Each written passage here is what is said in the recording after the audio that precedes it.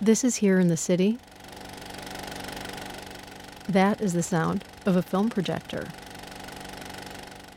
We're here with Shannon Kelly, who is the head of public programming for the UCLA Film and Television Archive. Shannon, thank you for joining us. Thank you. It's great to be here. Well, the reason we invited you here is because of the Festival of Preservation, which is currently taking place at UCLA. What is the Festival of Preservation, first of all?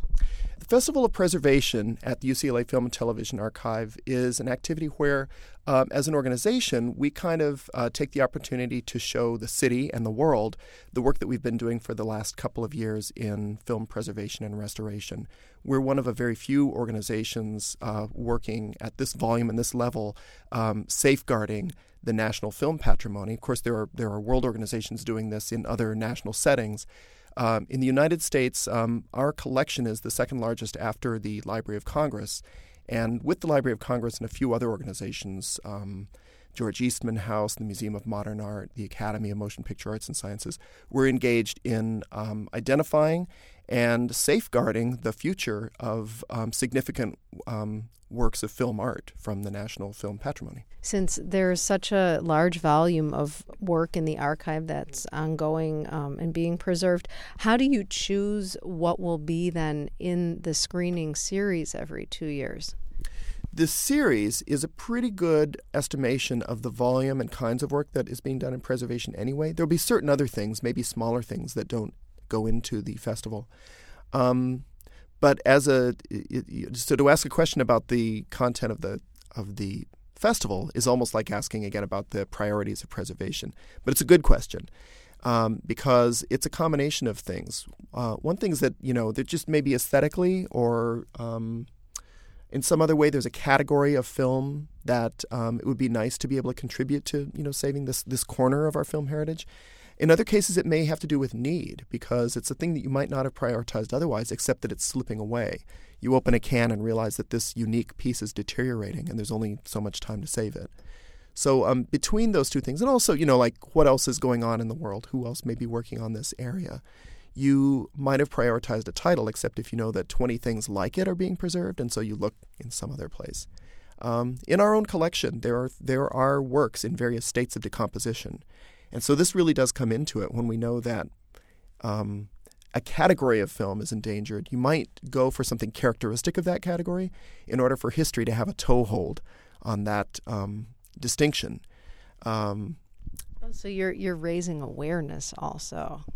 Yeah, everything. It's interesting because from the beginning, when film preservation was made a subject of public concern, this was the thing, too, was to communicate that although now you're looking at a beautiful new copy of a film and it's easy to take that for granted and forget the whole business of its having been preserved, it's well to remember that this preservation represents our last chance to have had this work. And in the early days, people were rushing in to save everyone's favorite film. So that point was made over and over again. Stagecoach, for instance, was something that was almost lost by John Ford and became kind of an early example of something of a type of film that we all take for granted because we see things on television or in other, let's say, inferior formats that also are not very stable. And once they were all gone, maybe we would have lost everything forever. There's always this chance. Now we are interested not only in the greatest hits. And so, for instance, a couple of years ago, we were involved with a major restoration of the film The Red Shoes by Michael Powell and Emmerich Pressburger. But also like some things that, somebody might never have read of or seen or had a chance to. For instance, the early work of a very famous actor, but before that person became famous or before their personality had kind of coalesced into what made them a star. So we just the other day showed some early Bette Davis works that are quite interesting because they show sort of her promise without yet showing, that point beyond which she had been not only, enough to carry a picture, but almost too much for a picture, and which made her, of course, a superstar. We're in Los Angeles, which is the heart of the film industry still, and I'm wondering if that has an impact on who comes out to see the films for the Festival of Preservation. Los Angeles is getting it together. Now you can look around town and see lots of important historical programming, and I think the audience is starting to really get it. But But it's interesting, as a film capital, it's been mostly a forward-leaning film capital throughout history, which is to say that tomorrow by far outrates yesterday as an item of priority for something to concentrate and work on. So these efforts at film preservation, have seen as strong leadership and as strong audience response in Washington, D.C. and Rochester and other places as they have in Los Angeles. On the other hand, here we have an enormous repository of American moving image artifacts. And a number of them came to the archive at a time when studios hadn't yet seen how to monetize these works and didn't know why they should be paying on real estate to keep them or refrigeration to keep them, in good shape. It was a good thing. Now, since that time, the synergies between studios and the archive are much more powerful, and there's much more participation between the corporate rights holders and the archive in preserving these works. Going back to 1935, as you mentioned, on the last night of the Festival of Preservation at UCLA, you've got a Cecil B. DeMille film where he actually appears called The Hollywood Extra Girl. And the Internet Movie Database, IMDb, actually calls it a semi-documentary. Could you tell us a little bit about what that movie is? Well, DeMille was not only one of the most vibrant filmmakers of his time, which is a long time, he was one of the most active filmmakers by comparison with anybody else that you've ever seen in America. Very energetic guy. But he was also a great showman, and he knew how to sell a film.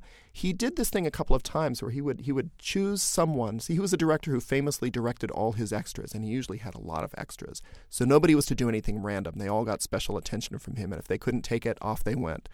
And here's a case where he trades on this reputation by he produced a little short subject to promote his film, The Crusades, in which an extra, a young woman who is just coming, onto the set to put on a costume and fill up a space, receives special attention from DeMille, and he's letting her know how important her part is and so forth. And she actually is a person who appeared in the film, except that he sort of plucked her from the chorus to also appear in this little short subject. Hollywood, magic city of illusion, home of celebrated personalities, West, Crosby, Dietrich. But what about the unknowns, the extras, the faces in the mob scenes? Are they real, these people who wear numbers instead of names? Let us select offhand Hollywood Extra Girl number 1472.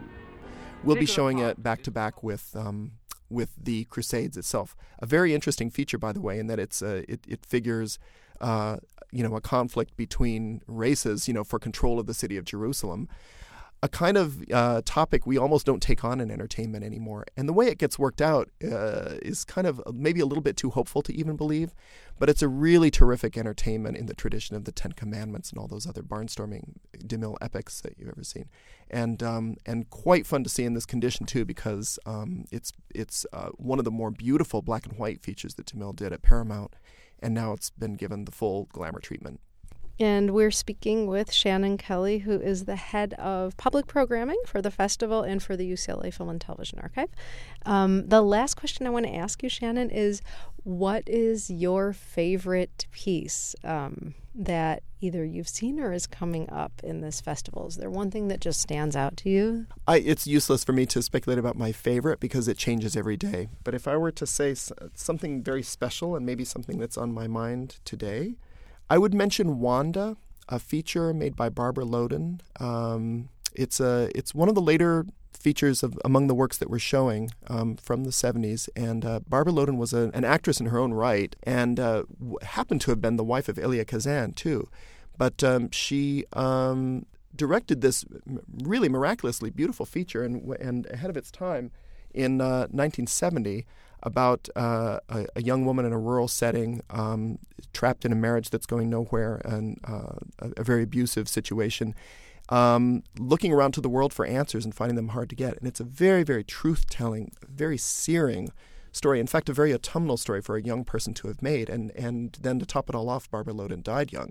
So here you had another case of a film just kind of out there somewhere, but in need of help. And so really pleased to say that not only has it been now preserved, but also very exactingly because the color palette of the cinematography of the film was very, very important, and our preservationist Ross Lipman went to great lengths in order to sort of study and authenticate exactly what was needed, and then to achieve those ends so that we have a very accurate picture of the technical qualities of the film that supported its beautiful story.